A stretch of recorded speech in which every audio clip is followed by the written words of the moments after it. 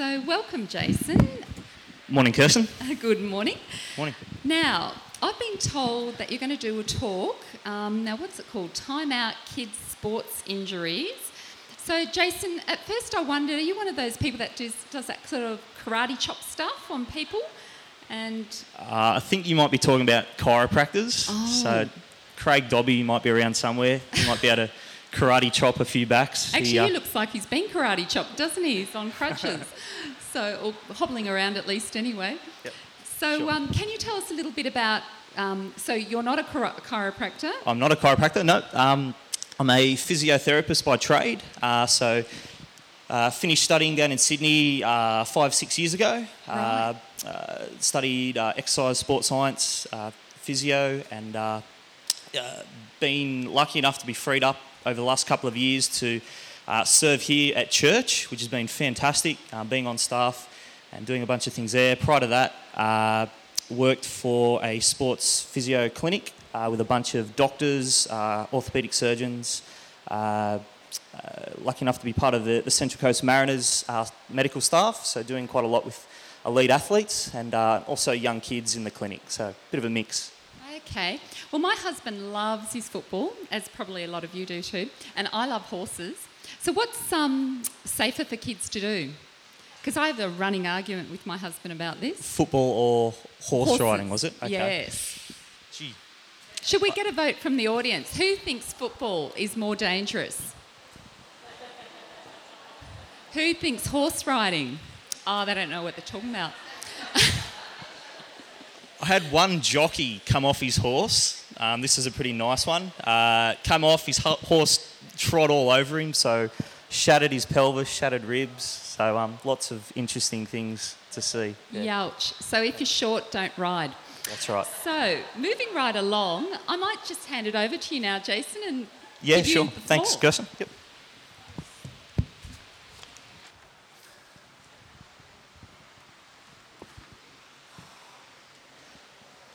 Well, I hope you've got lots of water nearby. I know it's a pretty hot day. I'll just fix this stand up.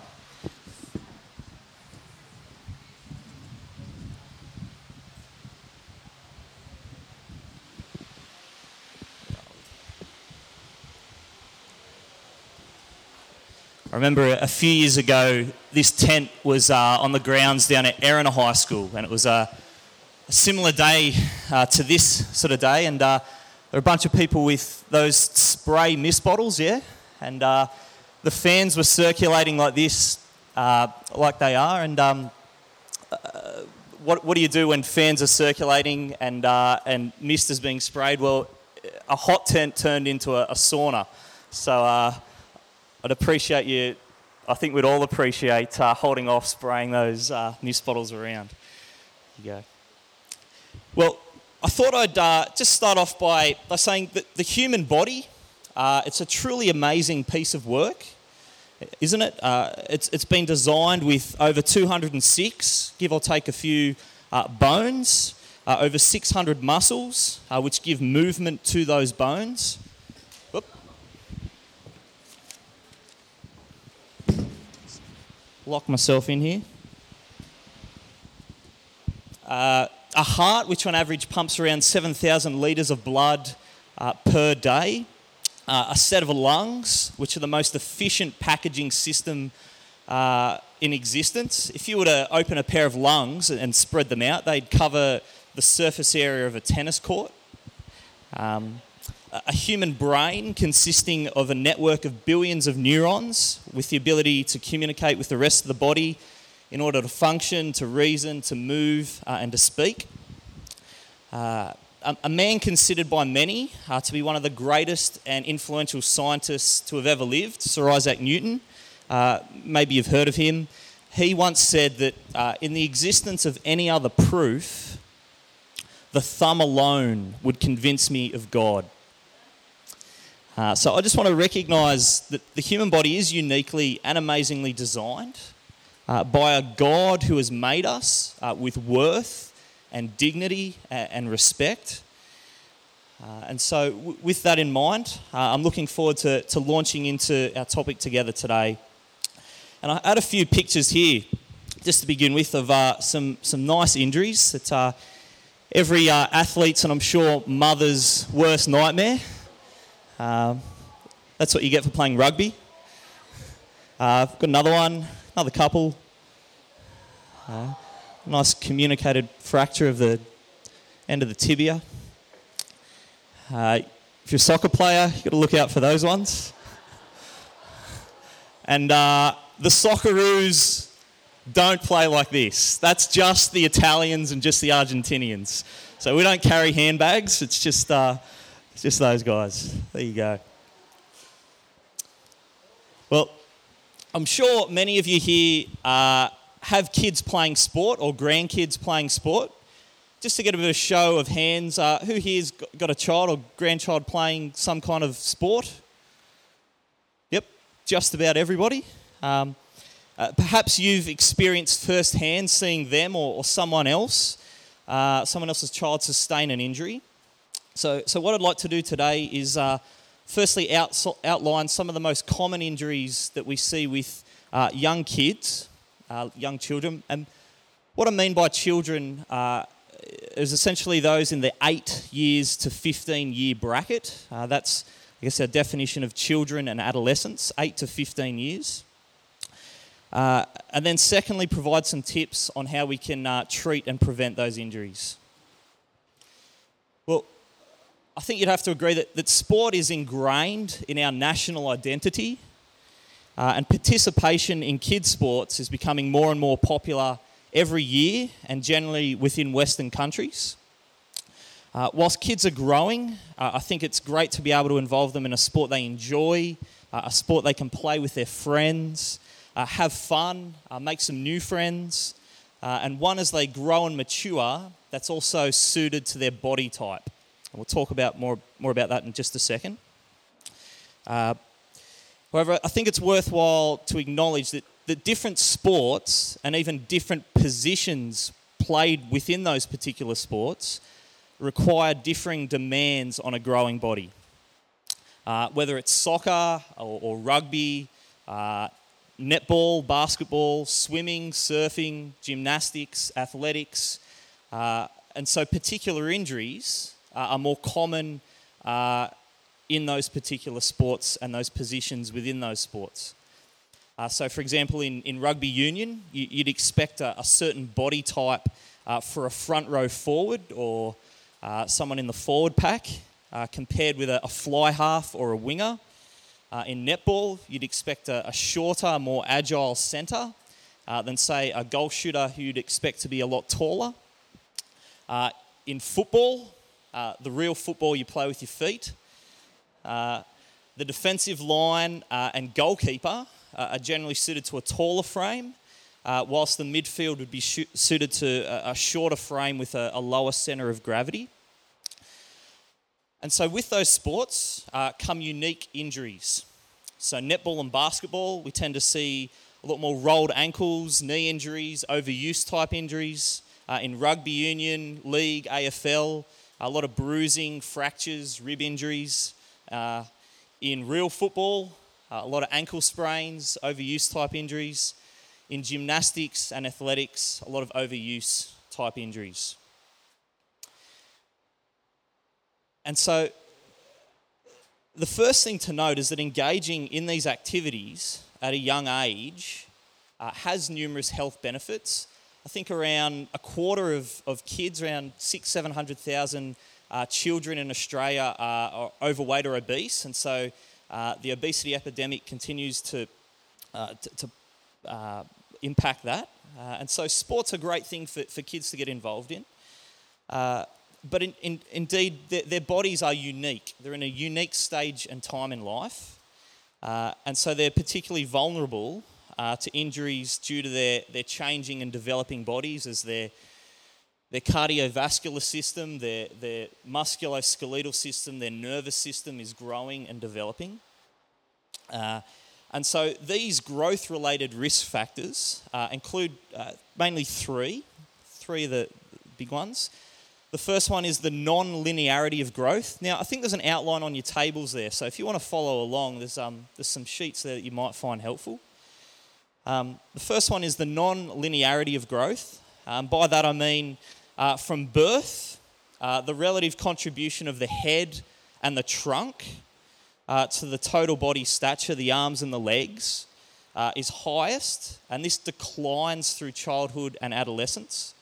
Thus, a child is characterised by a proportionately larger head and trunk with shorter arms and legs compared with an adult. So everybody remembers back to their primary school photos with everybody sitting neatly in line. And if you remember, everyone's got big heads, yeah? And tiny little bodies. And so that's what's kind of going on here. There's a non-linearity with growth. And so what this does is it makes kids more top-heavy. And so this brings challenges to their balance and coordination and their ability to move fluently, making them susceptible to falling and tripping and running into other kids and those sorts of things. The second point is a varied biological maturity. Children of the same chronological age do vary considerably in biological maturity.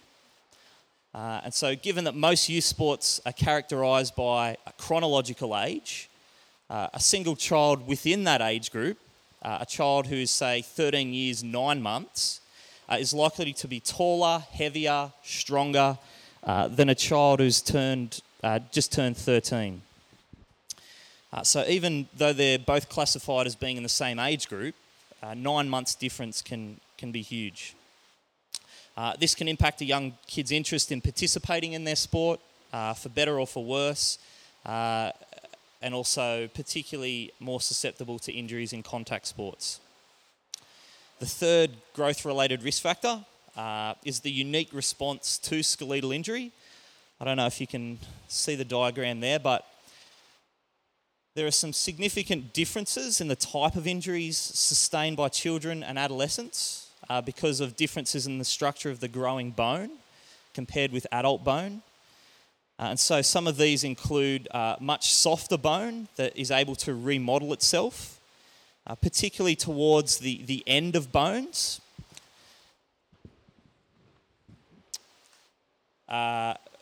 Resulting in incomplete or green stick type fractures, which don't occur in adults. A growth plate, as you can see the blue line around halfway down the bone there, or the epiphyseal plate, that's vulnerable to disruption, especially from shearing type forces, like a sharp twist or turn, or repetitive jumping on harder surfaces, often seen in basketball, netball, those sorts of things. Tendon attachment sites, so where the tendons attach onto the bones, that are relatively weak, predisposing them to the development of avulsion type injuries where the tendon comes off, and also a loss of flexibility or muscle tightness due to the growth spurt that often happens in girls around the 11 to 12 years of age, with boys probably just a little bit after that, sort of 13, 14 years of age. Okay. The common types of injuries that we often see in our clinic, we often see on the sporting field, come in two categories. That is acute injuries or overuse injuries. Acute injuries usually result from a single traumatic event. They include sprains. Sprains are injuries to tendons. Tendons attach muscle to bone. And strains. And strains are injuries to ligaments. And ligaments attach bone to bone. These types of injuries tend to present themselves often as a rolled ankle or stepping off an unstable surface, a knee injury after landing after a jump, or an elbow or shoulder injury after being tackled directly on the point of the shoulder, or receiving a ball out of reach, those sorts of things. And the third type of acute injuries that we see are those that result from trauma. So that is contusions, bruising, concussion, heat exhaustion, green stick fractures, those sorts of things. And so in order to help treat those injuries, parents are often the first ones at the sporting field, first one at home if they've tripped or fallen or whatever it might be. And I'm sure many of you have heard of this common acronym, which is RICE or RICER. That is, after an acute injury, we want to make sure that the child has enough rest. That is, having the appropriate time to recover, not pushing them back to sport too early, especially for the first 2 or 3 days. Second thing is ICE, so making sure that we start to reduce the inflammation within a joint. Icing around 20 minutes 4 times a day is a good starting point. Compression, quite often we think of compression as a support for the joint, but it's actually there to help reduce the swelling. So using things like Glad Wrap or a towel or Tubi Grip, which is like an elastic sock, can help speed up this process. Elevation, so keeping the joint or the limb above the level of the heart, helps the body's lymphatic system do its job. And last of all, if you're unsure, referring them to a doctor or a physio or someone like that. And the second and by far more common injuries we see are overuse injuries, overuse type injuries. They can be somewhat difficult to diagnose. They're often more subtle due to the repetitive nature of a movement. So, for example, serving a tennis ball over and over again, repeated sprinting up and back, long distances, week in, week out, kicking or throwing a ball repetitiously with the same leg or the same arm over and over again. And so when repetitive trauma affects tendons and bones and joints, overuse injuries develop. And 2 of them, you can have a look on the sheet there, I've just outlined them briefly. The first one, you might have heard of this. It's called Osgood-Schlatter's, and Osgood-Schlatter's disease. And it's a lesion or a tearing of the bone at the front of the knee. You can probably just feel that little bony prominence just past your kneecap. And so inflammation occurs at the growth plate at this particular bony area. And so it's usually caused by repeated contraction of the thigh muscles or the quadriceps in running, kicking, jumping, and it causes a partial avulsion or tearing of the tendon at this site. Very common in growing kids. Usually presents itself around kids that are 10 to 14 years of age.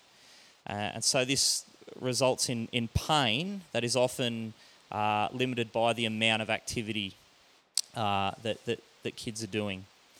On examination, there's tenderness over the area, there's tightness of the thigh muscles, and quite often a foot that collapses inwards, so a pronating foot, which also has to do with the alignment of the bones as they move down through from the hip down to the floor. And so management of this particular condition, it's self-limiting, so kids know when to stop if they're hurting. It usually settles at the time that the growth spurt finishes. The way that you can manage it is by modifying or reducing the amount of training or games that kids are involved in. Quite often kids are involved in more than one sport, and so limiting the amount of training and sport that they're playing or reducing the amount of activity they're doing. There's no need to rest completely, and pain should be the main guide. Ice, which decreases the inflammation. Stretching and massage of the quadriceps, taping the patella, which is the little tendon that runs between the kneecap and that bony prominence, and correction of any biomechanical issues, malalignments, things like that. The second most common overuse injury that we see in kids is another one called Sever's disease or a Sever's lesion. And that's due to repetitive jumping running, those sorts of things. It occurs at the back of the heel, where the Achilles tendon attaches into the back of the calcaneus there, the heel. It's non-inflammatory, and symptoms with it can persist up to a couple of years. Usually it settles, though, within 6 to 12 months. The cause, it's usually due, again, to the overuse of the calf muscles in jumping, in skipping, in all those sorts of things.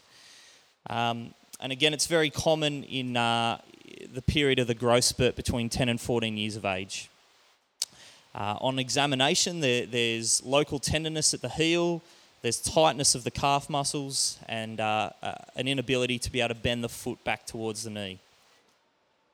The management, again, it's self-limiting, so it's a matter of letting kids do what they can do. If they're pain-free, that's fine. Let them run around, let them continue doing the things that they're doing. It's hard to do any more damage, really. Generally, it tends to heal itself at the end of the growth spurt. So again, modifying activities, same as Osgood Schlatters. Heel raise in the back of boots or shoes just takes the load off the Achilles tendon. Stretching or massage the calf, again, correcting any biomechanical abnormalities, and also strengthening the calf muscles. What I thought I'd do is just take a minute and talk to the person next to you. You can ask them if they've ever had an injury before. Andrew's been kind enough to jump up, and he's going to give us a little demo, and I'm just going to give you a couple little practical things that you can do at home. So just take a minute, say hi to the person next to you, and we'll be back online.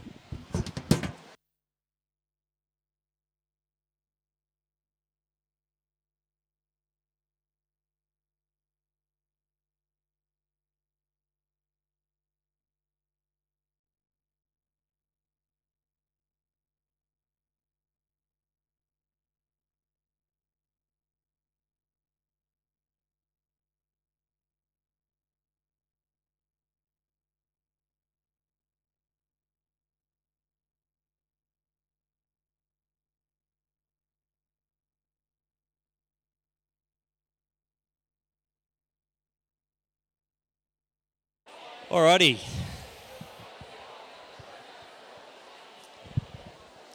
Well, I hope that's been helpful and useful. Andrew's been kind enough to be my patient here, and Andrew, you don't have any knee injuries, do you? No, that's good. Okay. So the first condition that we talked about was Osgood Schlatters. Again, one of the underlying problems with that is really, really tight quad muscles, the muscles at the front of the thigh. And so there's a couple of simple stretching techniques that you can do with your kids at home just to help take the load off that tendon and help relieve that. So one thing that we can do is plain and simply, quite often they won't be able to get their heel down to their backside, and so quite often they'll be sitting up around here. And so what you want to be able to do, we'll check him out. We'll see what he's... Yeah, he's not too bad. A bit tight there. What you can do is plain and simply just get your child to relax and plain and simply ask them if they're getting any pain as you're moving the foot forward. But all you want to do is just perform a nice passive stretch just till there's a nice general tightness around the front of the thigh. You should be able to feel a little bit of resistance there. He's tapping out. Yeah.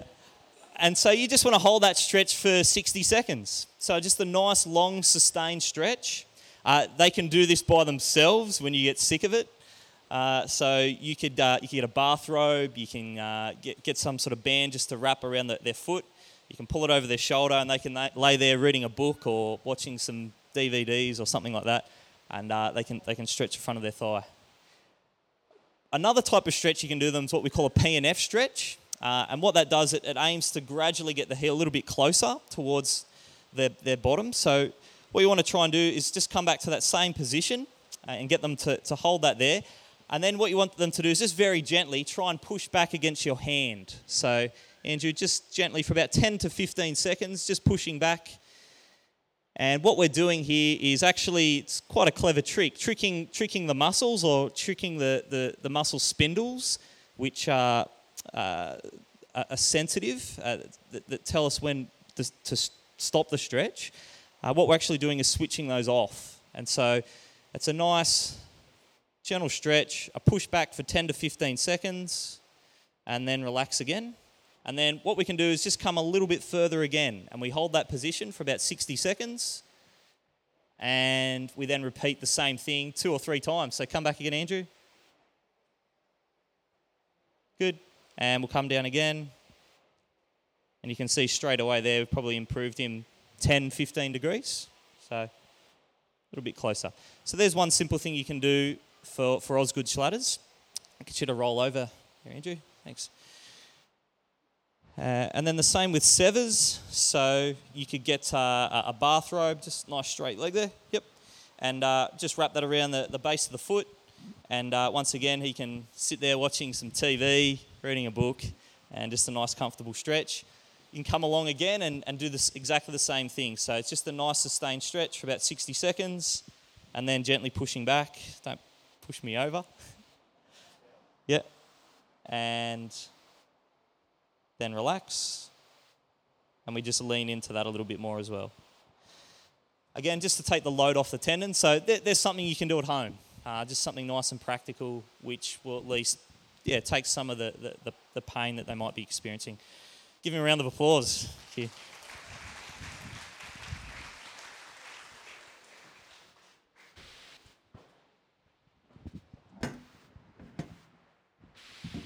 Sorry, I didn't get too much time just to look at some of the injury prevention things that you can do. There's some of those listed on your sheet there, so there's just some helpful tips regarding considerations for injury prevention and those sorts of things. Okay, we're going to turn this around. Before we move on, could Belle Chapman just duck out to the pre-mites tent? Apparently your daughter Josie, I think, needs you. Thank you. Okay, well, we're actually going to move on to a few questions now.